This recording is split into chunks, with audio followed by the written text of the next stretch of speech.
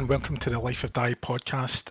Last year we had game designer and writer Gav Thorpe on the podcast to discuss how he and Andy Chambers created the 2000 AD system for Warlord Games' Strontium Dog miniatures game. Now Gav makes his triumphant return to give us his lowdown on the latest game in Warlord's 2000 AD catalogue, Slain. Hi Gav, how you doing?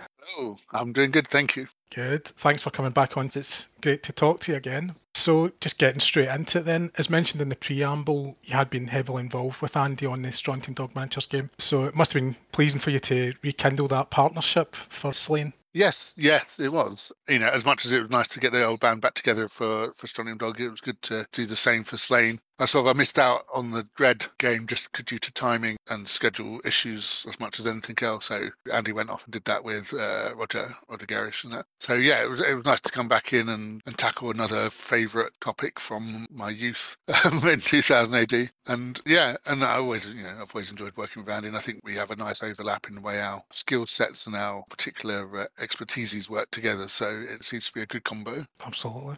And speaking of the source material, I was wondering in relation to Slain how you were feeling about that when it came to, you realised that was the next game that you were going to be doing, because the setting was, pretty radically different with it being fantasy over science fiction.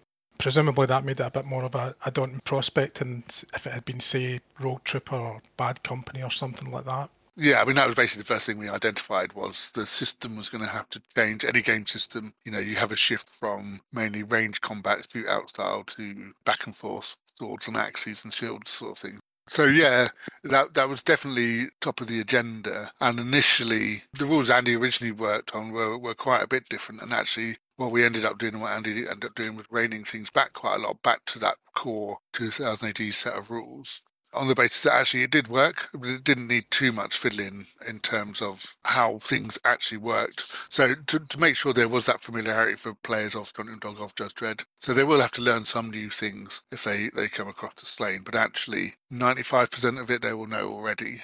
Whereas before it was probably, at one point it was actually quite different. It was like, 80% of the rules were there, but there was quite, combat worked quite differently and things. But we decided to get around it by cheating, basically, like we did with Strontium Dog, and just use the cards rather to do the different things and to change the emphasis, rather than worrying about trying to come up with very specific kind of crunchy mechanics at the heart of the system. And also just to, again, scenario-wise, that affected sort of like the way you kind of set up the games, and in particular with Slain, the number of kind of like non-character combatants is quite high. You definitely want Slain cutting down foes to the left and the right sort of thing, which you can't really do if there's lots of very powerful characters. So actually there's I wouldn't say necessarily an emphasis, but there's just a bit more scope for the groups of like basically non-character models of like Earth Tribesmen and Droon Warriors and stuff. And essentially, in most scenarios, you get to recycle them. So you have, without having lots of models on the table, you still have this idea. You still have kind of like a slightly more endless minions being thrown at the enemy to be cut down kind of feel to it. So that was key again to getting slightly more of that fantasy Slain flavour into the game. Mm-hmm. And I suppose just before we get into all the kind of detail, obviously, the starting point would have been going back to the Slain strip and a bit like the process you went through with Strontium Dog, where you had to then revisit all the strips. I remember when you were on the last time, you said that you discovered 2000 AD through Best of 2000 AD Monthly. Was that also the first place you encountered Slain? And if so, I was wondering which tale it was. Yes, so it was. Again, one of my early encounters with Slain was the series of episodes with the Sky Ships and Slough Rock. Which was very influential on me. That's why we've definitely got like those characters are in the base game. Yeah, so that was my introduction. Really, was to from like sort of like the Wicker Man onwards. I think the first one I read was he was escaping from. He'd been captured and was put in the Wicker Man. Him and Akko escape and rescuing Maeve, and then she's not happy, and then they end up getting entangled with Slough Rot and going on the Sky Ships and getting attacked by undead pirates and things. As Slough Veg sends his minions after Slough Rot. So yeah, that was my introduction to Slain, and it was a very good one. Lots of great Mick McMahon artwork. But also it was a very good encapsulation actually of the different powers, particularly seeing Slough Rot and the Droons, and they go to Droon Haven and all that kind of stuff. So it was you got an insight actually into the Droon side of stuff that you don't necessarily get to see in a lot of the Slain comics. Mm-hmm. Because it's like a bit of because it's an internal battle between Rot and Feg. Basically, I think Rot has found Feg's big book of plan of world destruction, and he's suddenly like, oh, I'm not sure I want to destroy the world. I quite like being on it. And so there's a bit of an infighting thing. So yeah, that was it really. And then later on, obviously, I was able to backfill some of the earlier Slain stuff, but we're then reading forward then. And most particularly, what we wanted to focus on for this was the original intent was to focus on the Horned God. So basically, that the episode of Slane's life when Slane's become king. Mm-hmm.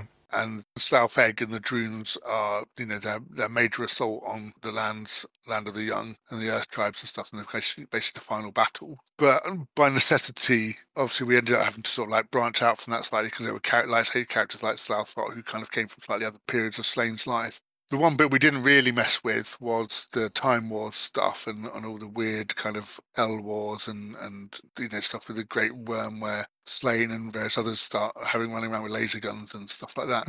Like Earth laser magic guns, which maybe at some point in the future, but that was a thing in its own, almost like a subset of the Slain mythos, almost. Yeah. But very much definitely that amazing Simon Bisley Horned God episodes that sort of like relaunched Slain really in many ways. Well, it was definitely the catalyst for most of the scenarios, the campaign, and most of the characters that are in there. Is that really your favourite storyline, the Horned God?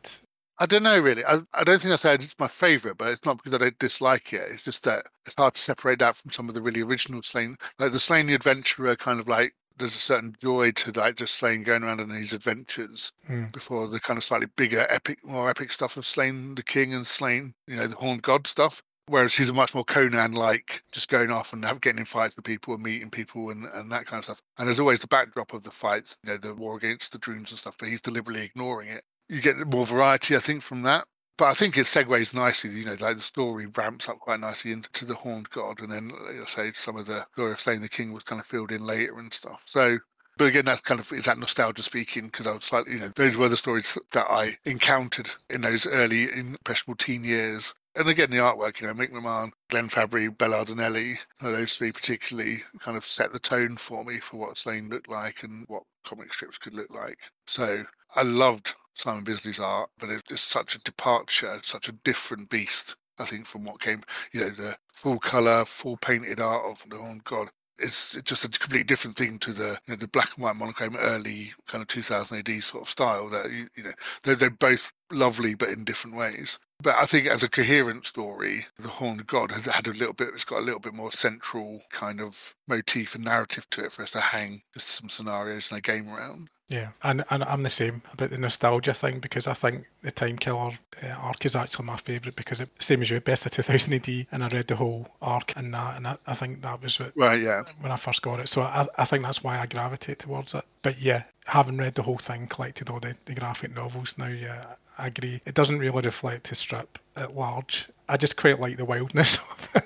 It's just absolutely. Complete madness, but... that's the thing, and it's just Pat Mills just going off and doing the thing, and just doing some crazy stuff, which is cool. I mean, again, at the time, when most of the fantasy and sci-fi outside of 2000 AD that I was reading was quite staid and quite predictable and stuff, something like Slain and, and like having magic lasers and all that kind of thing was radical, just like, wow, this is not like anything else I've read or, seen. So obviously I've kind of broadened since then. But yeah, I mean, it just showed that, swords and sorcery doesn't have to be just knights and castles and pseudo-medieval.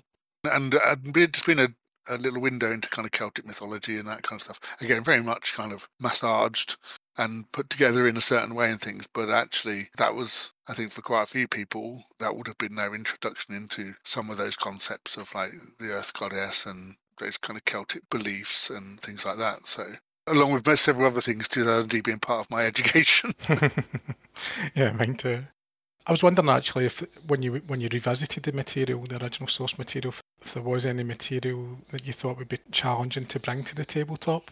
I think the trickiest thing was that, let's say, aside from like the kind of combatants in the Horned God, actually, because Slain moves around and encounters so many different people, but for very short periods of time, there's quite an imbalance really of characters. Stronty Dog was quite easy because there's lots and lots of Stronty Dogs, and quite a lot of them are friends with Johnny Alpha, and there's a lot of outlaws that are opposed to him, and then ones that are in between and stuff like that. So getting a cast of characters for both sides that can mix and match and swap over and stuff was quite easy. There's a much more definite break, obviously, although in the rules, not so much, but, there's a more definite break between, Slane's side and the Droon side and things. But actually, the characters just aren't quite as strong, I don't think, necessarily. I mean, there's a few really good ones, like South Rock, that stand out and stuff, and several other ones that we've managed to pick out. But I think until you get into, like, the Time War stuff, there's not anyone that is massively archetypal that you think, oh, right, actually, they need to be in the rulebook and things. There's just a few.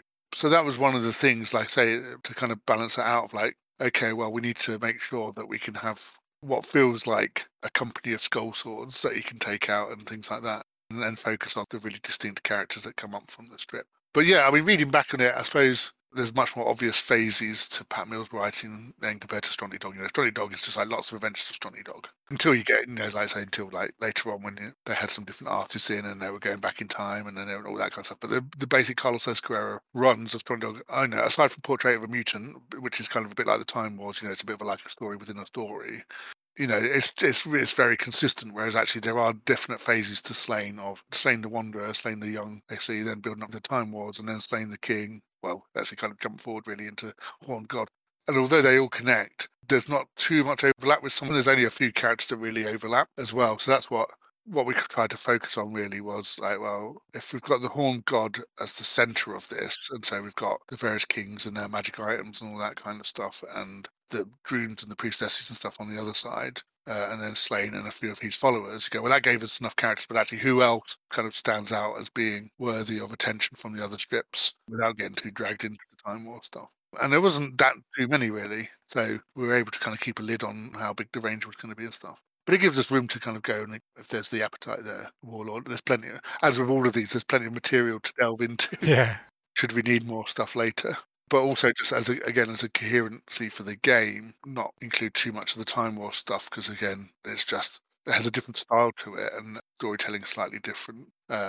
Might want slightly different types of scenarios and things. I'd see it as kind of almost like a little supplement fighting the Time Wars in using Slane rather than it being part of the core rules. Same way that the killing, for instance, isn't exactly the same as Stronty Dog. You can use all the same stuff, but its setup and its kind of presentation is slightly different within the context of the game, even if it's just part of the same universe. So yeah, it's been, I wouldn't say tricky, but just it was like, I think it was probably a little harder. It's like, actually, yeah, these are the most really distinctive characters compared to, say, Stronty Dog, which like just had a cast of hundreds that we could choose from if we wanted to. Yeah. I was wondering then, like, how it kind of works with the partnership, what the kind of main aspects of the game were that you would do. I mean, is it mostly collaboration, or do you kind of section it off that you'll do this kind of section, and Andy does another section? Yeah, we pretty much repeated the formula we used for Stronty and Dog, which was Andy was focused on the rules side of stuff, and I looked more at the scenarios and campaign, and then there was some overlap in terms of the card play, which in Slane, cards kind of split into feats, which are like special close combat abilities, and boons, which are basically magic spells. And so Andy sort of handled the feats because that was kind of intrinsic, as we say, we kind of use that to add the emphasis to the combat system and make it more of a swords and axes kind of game using the feat cards. And the boon cards are a bit more like tied into the magic system, the blood point system, which is in itself also tied into the scenario and campaign system. So that seemed like the natural fault line really was like, yeah, okay, well, I'll handle,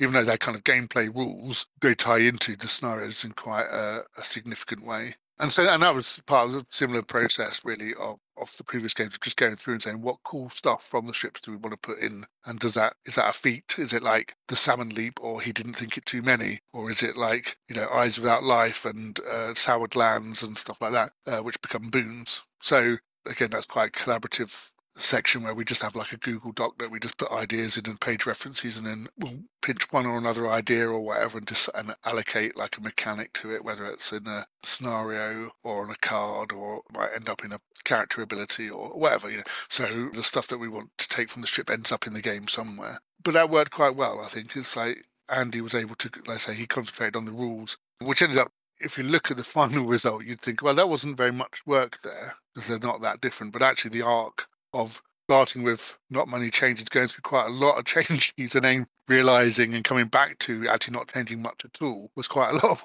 work. And then using other things like, say, like the feet guards, particularly to do the job, do the heavy lifting of conveying the fantasy feel to it and the boons. So you'd think, yeah, oh, it's just still the Scrawny Dog system. He must have just sat back for 3 months and I had to do all the work with Snarls. But it wasn't. It wasn't quite like that. No, absolutely. Just because you mentioned the bin cards there, the cards are one of the things I absolutely love about the system, and I just think they must be absolutely brilliant fun for you guys as designers because you've got that bit of artwork from the strip, so they're always kind of pulling from the strip and, having that connection in the tabletop back to the source material, which I just think is brilliant as a fan of both gaming and the strip. So I've always really, really appreciated that. So yeah, I'm guessing you had a bit of fun coming up with those for the bin cards. Yes, yeah. As I say, it was just kind of cool to see that, like I say, a particular piece of art or a sequence or a thing from the stories, and just think how to get it into the game. And some of them are just, like I say, very obvious, easy hits that you just think about. He didn't think it too many and stuff like that. And other ones where you go, actually, we've kind of got a mechanic that we really work nicely, and that'd be a good effect to have. And then trawling through trying to find something from the strips that kind of equates close enough to it. It's like, okay, that kind of works. That'll be close enough. We can use that. And particularly we've got on the boon cards, because again, they split into earth magic and sour magic. So, the sour magic, we've got lots of kind of cool stuff from Freg himself. He's got his entire speech of eyes without life, sundered heads, piles of carcasses. These things are pleasing to me. So that became several cards. Whereas actually there's some just great, again, just phrases and things like that, which we get into the earth magic, like the head harvest and the thirst maddened axe and the fullness of corpses and stuff. So again, there's just this nice little turns of phrase that Pat Mills used via Slain or Ukko when they're describing violence and stuff like that. So, and I think it does. It's very important that that's part of the game, that it adds that flavour, that it allows you to recreate, it feels like you're playing a story on the tabletop. Mm-hmm. And we carry, like I say, we try to carry that through in a different way, say, because essentially the feats, they tie into, we have this kind of cosmic alignment system and stuff, which, can affect which feats you can play on who and when and stuff. But essentially they're just kind of like special abilities that a character might have. In the same way that Johnny Alpha always has whichever piece of war gear or kit that he needs for narrative reasons, but doesn't have it any other time.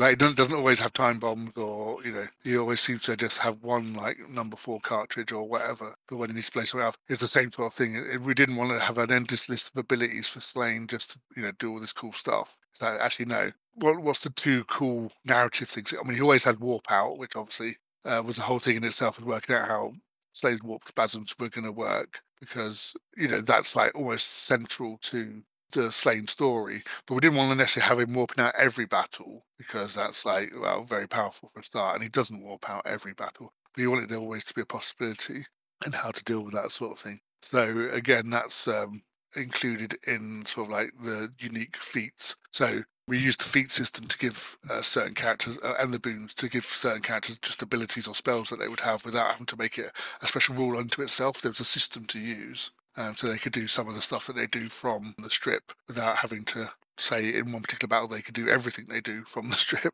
I would balance it as well, I suppose, if it was able to go crazy all the time. Yeah, well, that's it, yes. Yeah. And he doesn't do it all the time in the strips, so you're right, absolutely. I was wondering if there was any ideas in relation to those cards that you'd wanted to include, but you just couldn't figure a way out either to get them into the game or how they would actually work in the game. No, not really. There was an idea early on with the Slough-Egg's soliloquy about his eyes without life thing, was that actually you'd play them in sequence. So you'd actually make the speech by playing 3 cards in a row, sort of thing. Build up the speech and build up the effects, but it was just too awkward for that to actually work. It was just too fiddly, so they all just became separate cards. But that was about the only thing. Some of it we just covered in other ways. So there's a system in the game called Blood Points, which are used for, they're just a kind of catch-all points thing, really, but they're used to power boons. You earn them for defeating enemies in particularly spectacular fashion, but also you can earn them by basically characters spending actions and speechifying, of essentially declaring, shouting at each other and declaring how they're going to, turn their heads into cups and whatever else. Because because that's part of the strip. So we didn't want to have loads of specific rules about threats and that kind of stuff, but actually just saying, well, if you want to, because they all spout on, Slaugfeg and Slaugthrat and Ukko and others all have these little speeches now and again, or Slane does, about what they're going to do to each other or what their grand plans are. And essentially they become exhortations to the gods. They give you a blood point, or there's a chance of getting a blood point for it, which you can then spend on boons. Certain scenarios you have to dedicate blood points to, like an altar to your god. You can use them. One of the things that we did was very much try and incorporate the landscape and the terrain into it, because again, that's quite a thing, this idea of the Druun sour lands eating up the Tuatha De Danann. So the terrain can have alignments of like being either Druun sour magic aligned or earth magic aligned, or so you can use blood points and kind of stuff and certain characters to either bless them or sour them and stuff, and then they give you certain bonuses and things like that. So it's quite a dynamic battlefield as well.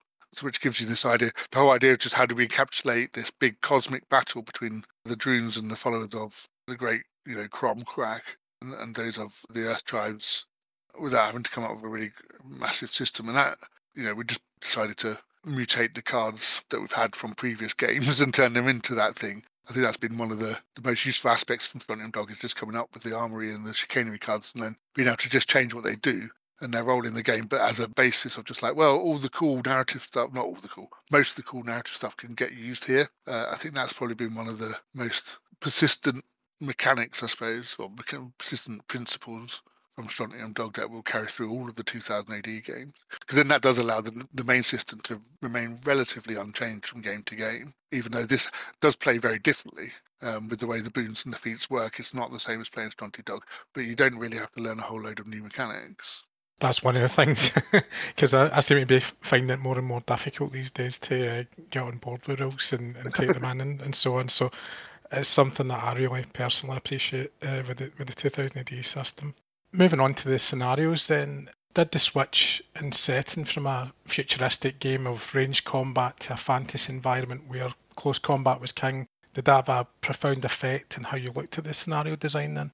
It did in a way, yeah. I suppose the encounters are just different between sort of like the sort of things that happen in Strontium Dog and the sort of stories that happen in Slane. And, as I've just been mentioning, and making them feel part of this wider, broader, bigger narrative of the Druuns and the Earth Tribe. Because in theory, if playing Strontium Dog, you don't have to include Johnny Alpha. It is conceivable that you play Slane without actually slaying your force.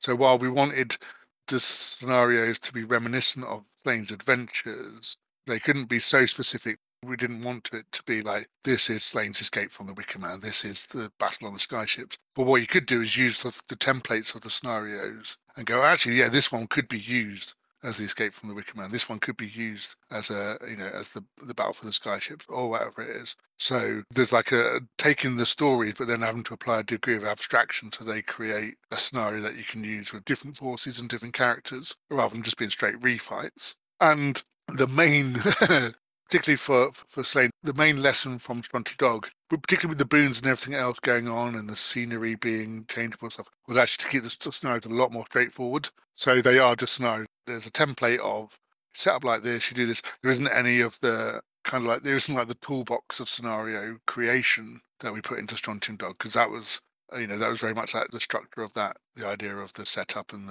the encounter, and then the payoff was very much the structure of the stories, whereas Slane doesn't work quite the same way. It's just, things happen. So the scenarios are just like, there's just 6 scenarios, and you play them. There isn't too much engineering going into creating who does what, Occasionally you'll have an attacker or a defender and things like that. And a lot of them revolve around the blood point system. Well, yeah, pretty much using the blood point system. Sometimes it might use the cosmic alignment system, which essentially affects which boons and stuff you have. So as well as having a physical aspect to them of, for example, that one I'm just looking up here is full attack. That does what it says on tin. It's just a fight, really, but one side is attackers and defenders, and the attackers have more to spend on models, but they don't get to use reinforcements, and the defenders do get to use reinforcements, for instance. So, but then on the top of that, there's always a section on the cosmic balance. So in this one, the attacking player starts with more blood points, for instance. So they have slightly different advantages and disadvantages. So that's a nice asymmetric fight. And a lot of them are quite like that. There's a couple of them where you're trying to do the same thing, but quite often it's an ambush or some other, say, asymmetric encounter, so that you get a bit more story that way.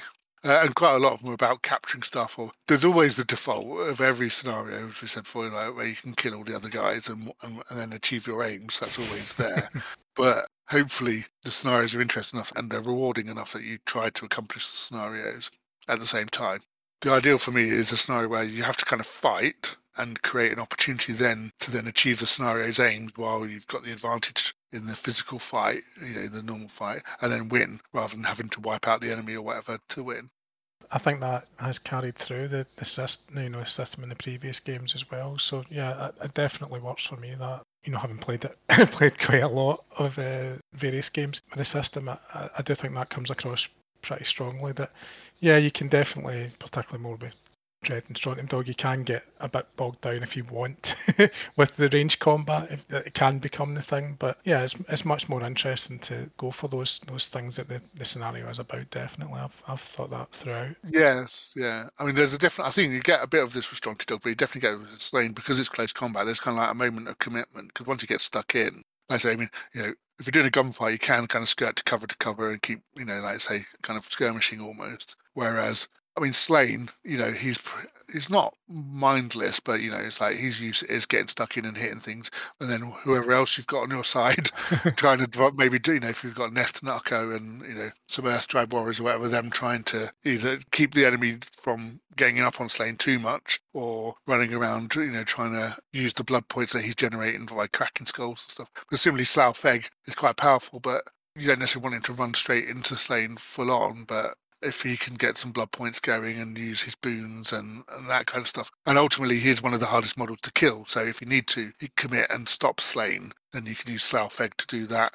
But actually, as we played he can be quite hard, but as we know with Johnny Alpha and Dread and stuff like that, it's like once you do sort of like knock them down a bit, once you've lost a point or two of cool, then suddenly they're just really not as clever as they used to be. You have to be a lot more cagey because it's quite easy for even quite powerful characters to spiral down if you start getting too cocky with them. And it's the same here, Slane can charge in and kind of chop heads with the best of them, but actually he can just like lose his momentum or, one bad die roll and losing a point or two off his cool in his fight, and suddenly he's just a guy with an axe, and ultimately he's not a one-man army. You still need to try and either support him or play the scenario, try and remember to fulfill the scenario needs. And most of them are all about this kind of the cosmic battle there one way or another, because we kind of focused on that idea. So you're dedicating a shrine or you're trying to regain the favor of your god. So in that one, for instance, you don't actually start with any feats or boons. You have to earn blood points and then buy your feats and boons during the game. There's other ones where we play around with reinforcements and building up. There's almost like a meeting engagement type one and that kind of thing. So the idea is if you wanted to, you could just play through the 6 scenarios in order as a kind of mini campaign, almost like a narrative. There's a bit of a building up. So you start off with kind of skirmishing over this sacred site and trying to dedicate it to your gods. And then one side gets, as I kind of sending for reinforcements, one side kind of gets jumped. And then the call to arms goes out and it's more straight fighting, which builds up to the full attack scenario. And then finally, you have the flux of power, which is this very much based on the number of blood points you've earned and who has ascendancy, which of the gods has ascendancy. And then finally, you have the god's favor. So following that, one of you would be unfavored. And you have to end up, in the last battle, if you'd lost the Flux of Power battle, I'd say that maybe you play the god's favour as the unfavoured, and you have to regain the favour of your god or lose the campaign kind of thing. So there's a bit of a narrative there without even getting stuck into the actual campaign mechanics. Do you have a personal favourite, or is that a bit of a Sophie's choice or all your... Yeah, I suppose so. I quite like the Flux of Power, actually, which basically means you're more likely to have the magical terrain, and there's much more kind of cosmic ascendancy stuff going on, and it's kind of this tug of war, this magical tug of war that's going on with the blood points and things like that.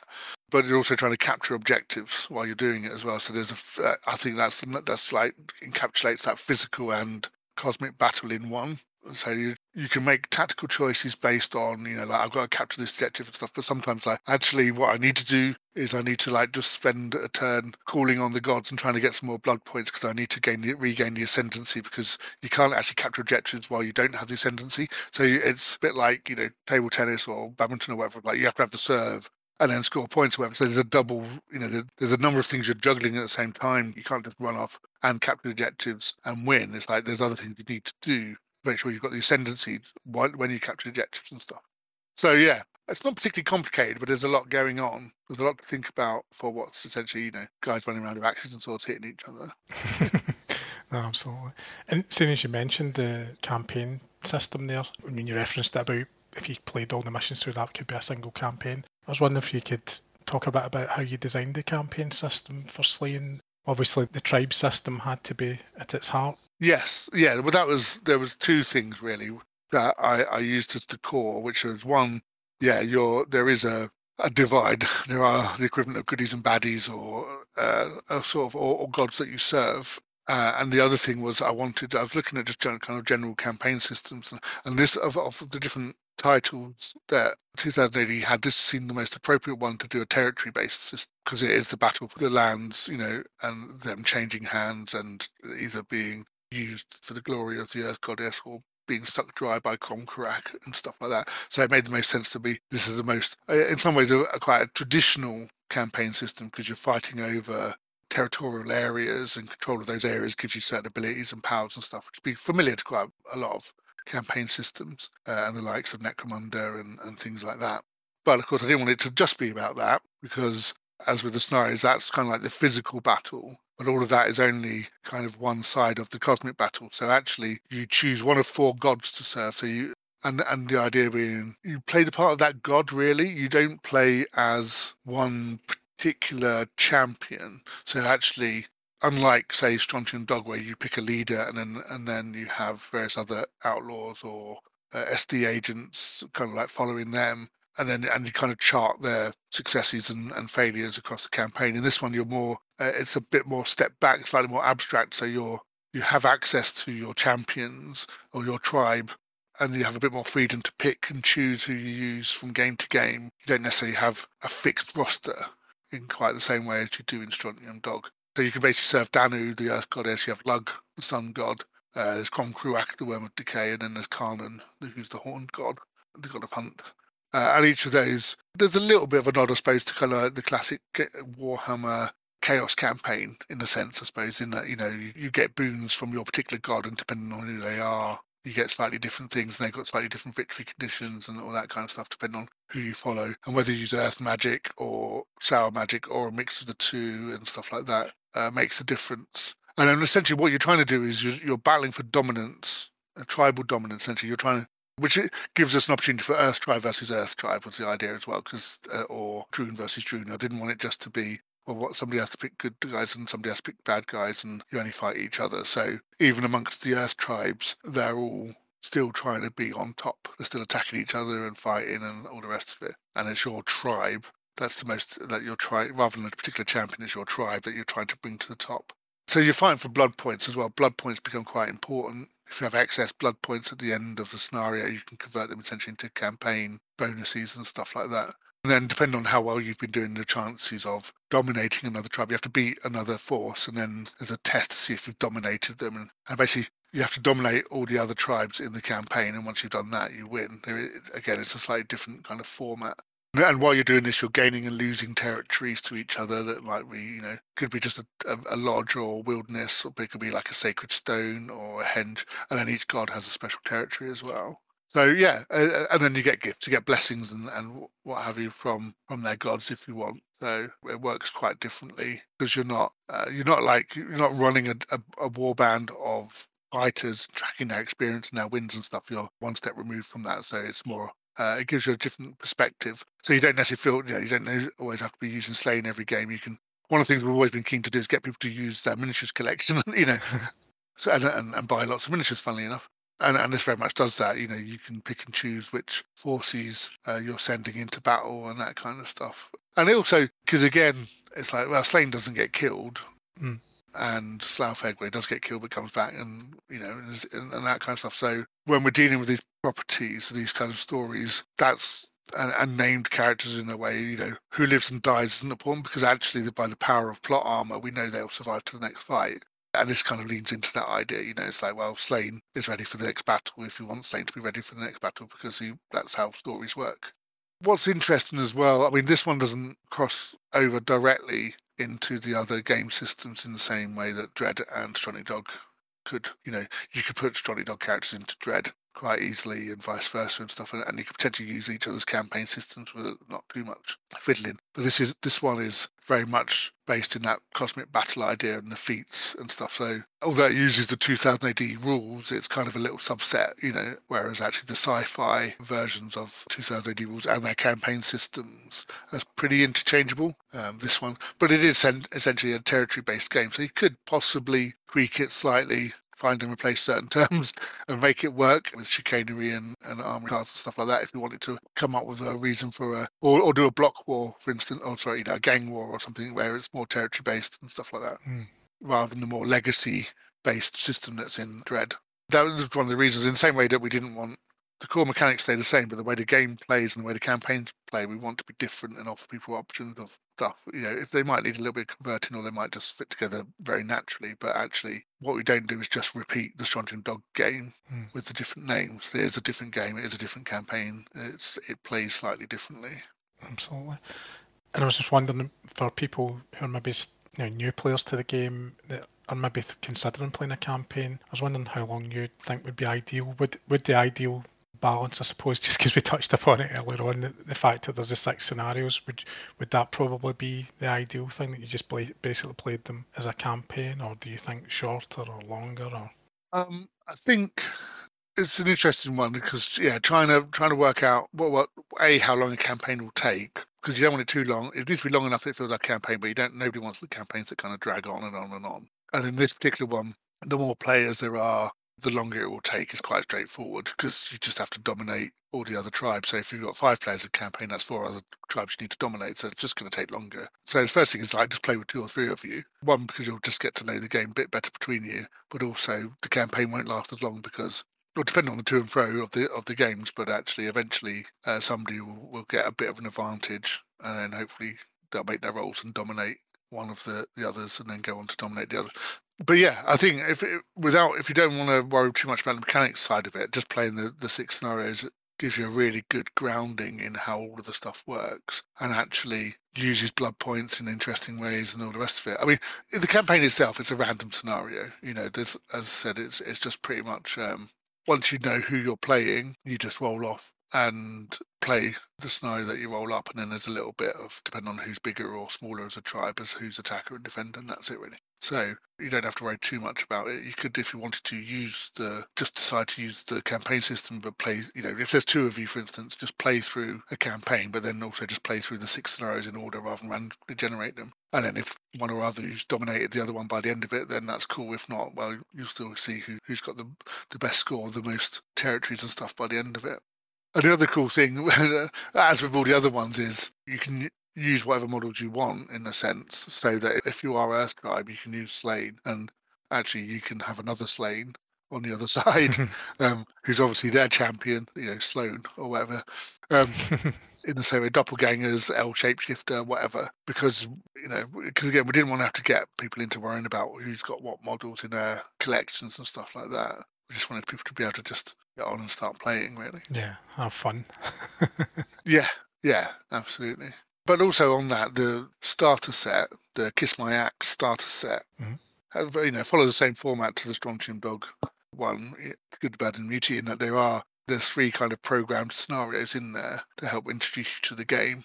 So they are scenarios from the actual game, but the difference is we just say, like, give this character these boon cards, this character has this feat card, rather than random. So it's a little bit more managed, and the rules are introduced, or the special rules particularly, are introduced in a bit more of a measured fashion. So actually that's not a terrible place to start, just playing through those 3 scenarios as a starting point, and then maybe at the end of that going back and then playing those scenarios again, but just without the pre-programmed kind of card choices and stuff, so you'll see about how some of the other cards work and interact. I think I've always enjoyed that in the starter sets, that it has kind of built you up. You start from a small base, a kind of small scenario, just to get used to the mechanics, and yeah, I quite like actually the predetermined cards as well. It's something I've kind of thought when I've been playing the system, maybe I should think about more when I'm doing the scenarios, just to actually pre-generate cards rather than doing them randomly. But then I quite like the randomness of it as well, because you never know what's coming, and you never know what you're going to face.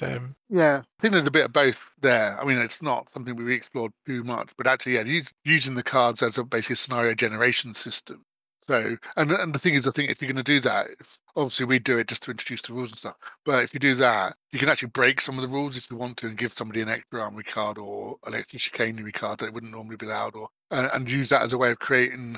So between that, particularly Strontium Dog, between that and the scenario system, but in this as well, picking a particular scenario, like say if you want to recreate a specific adventure from the strip, allocating suitable feats and boons, and maybe even giving people a couple of extra blood points or whatever as appropriate is a great way of creating a refight scenario, I think, like I say. Whereas the way they work, the cards are meant to be a feeling of they are part of a scenario generation system that unfolds during the game, aren't they? Because it's like they are of that kind of import of like, oh yes, I've got a time bomb, or oh well, this is the point at which Blaine warps out, and is he going to go full warp spasm or not, kind of thing. But yeah, there's probably an interesting article for Warlord there. I think using the cards. You should write it. Thank you. I'll definitely think about that. And certainly the miniatures look beautiful, and as usual, the cards are lovely. And yeah, I've been seeing all good things about it. So it seems to be quite well received by the community, which is always good to see. Yes, yeah. I mean, again, just from each one, just like Paul Sawyer and the production and stuff side of it are just learning a little bit more each time and stuff. So Strontium Dog looked great, and so when you've got good art to choose from and so much catalogue of art and things like that, and that's already half your job done. But actually, just getting the style of it and a little bit more finessed, and Slane just shows that again. It's just a little bit more finessed in the way the rulebook's laid out and the art use and just small bits presentation and stuff. But yeah, it's a fine looking product. And I suppose one last question to kind of wrap up would be, do you see there's been further scope for more miniatures to expand the Slane range further? And if so, I was wondering if there was any characters you wish you could have had in the book which didn't feature. Yes, well, one of the bits that we've not, we were touched on it, talked about quite a bit earlier, which was like the whole Time War stuff that we didn't. I mean, there's things like the stuff like the Dragon the Knucker and the Ghost Dragon and things like that, which just enormous models, which would be cool, but I don't know how well. I think we might have had them as cards for a while. I can't, and things like that, but just didn't. Just trying to work out how something that big would fit into essentially a skirmish game. But then, that could be a nice one-off sort of thing. And we have, we've got things like you can actually have the worm Gromkrak, or at least an earthly avatar of it arrive and stuff. So there is some scope for bigger things down the line. But yeah, it would be. The thing we didn't get into, we sort of started touching on the elves and there's some Fomorians and things like that because they are part of that final battle sort of Slane the Horned God kind of arc and onwards. But actually, the Sithrons, the weird three-legged eye things and the whole kind of Time Wars thing is an easily self-contained subset. Slane and his companions could quite easily just be could see that as a box or two that added nicely into the range and potentially with a slightly modified campaign system because of course that one because I think that's the thing is that's not like a battle for territory, that's not that's the Cosmic War but in a different way. So that's one where I'd see maybe adapting more like the Stronty Dog campaign system. So, obviously not fighting for creds, but having a slightly different campaign system which you do have a more discrete group of warriors fighting each other and stuff. But just in general, yeah, that's certainly the biggest area that hasn't been explored yet. I think that would be really exciting. So fingers crossed, Paul's listening. Maybe, yeah. I'm sure his schedule's fairly full anyway, but we'll see. So, no, that was really interesting and exciting to listen to. So thanks for sharing all of that with us and coming on again, Gav. I really appreciate it, giving us our time and talking so freely. You're welcome. Thanks for having me. I'm sure I'll be back again at some point for the next one. Oh, excellent. There's another one. Brilliant. Yeah. Another Pat Mills special. So, yeah, I mean, this is this crazy thing because, of course, this has been because of COVID and stuff. This was massively delayed. Andy and I have actually finished the next one. Wow. Writing the next one, but they've only kind of caught, production and all the rest of it's only caught up. So yeah, well, I mean, this is very much kind of dredging back 2 years ago now, I think, when we actually worked on the Slane rules and stuff. So now it's coming out, it's having to go back and reread stuff and like. Particularly because the next one is it's been, well, not necessarily announced, but it's not a secret. Is ABC Warriors, Amazing. which of course goes very much back to the Strongly Dog Dread core game. So this one, Slain is very much a departure in that essence. But that's been a lot of fun as well, but more of the same. But yeah, that's further down the line. But kind of ignore that. Think back to Slain. This has been interesting. No, definitely. Well, thanks for that scoop there. That's amazing. Yeah, something else to look forward to, and it 2000 AD continues at Warlord. That's amazing. Thank you so much for your time talking to us about Slain. I thoroughly enjoyed it, and it was great to have you on the show. And yeah, hopefully we can do it again in the future. Thanks very much, Gav. Thanks for having me. Always a pleasure. So for everybody else, yeah, there'll be hopefully some more podcasts coming up soon. And until next time, keep on living the life of Die.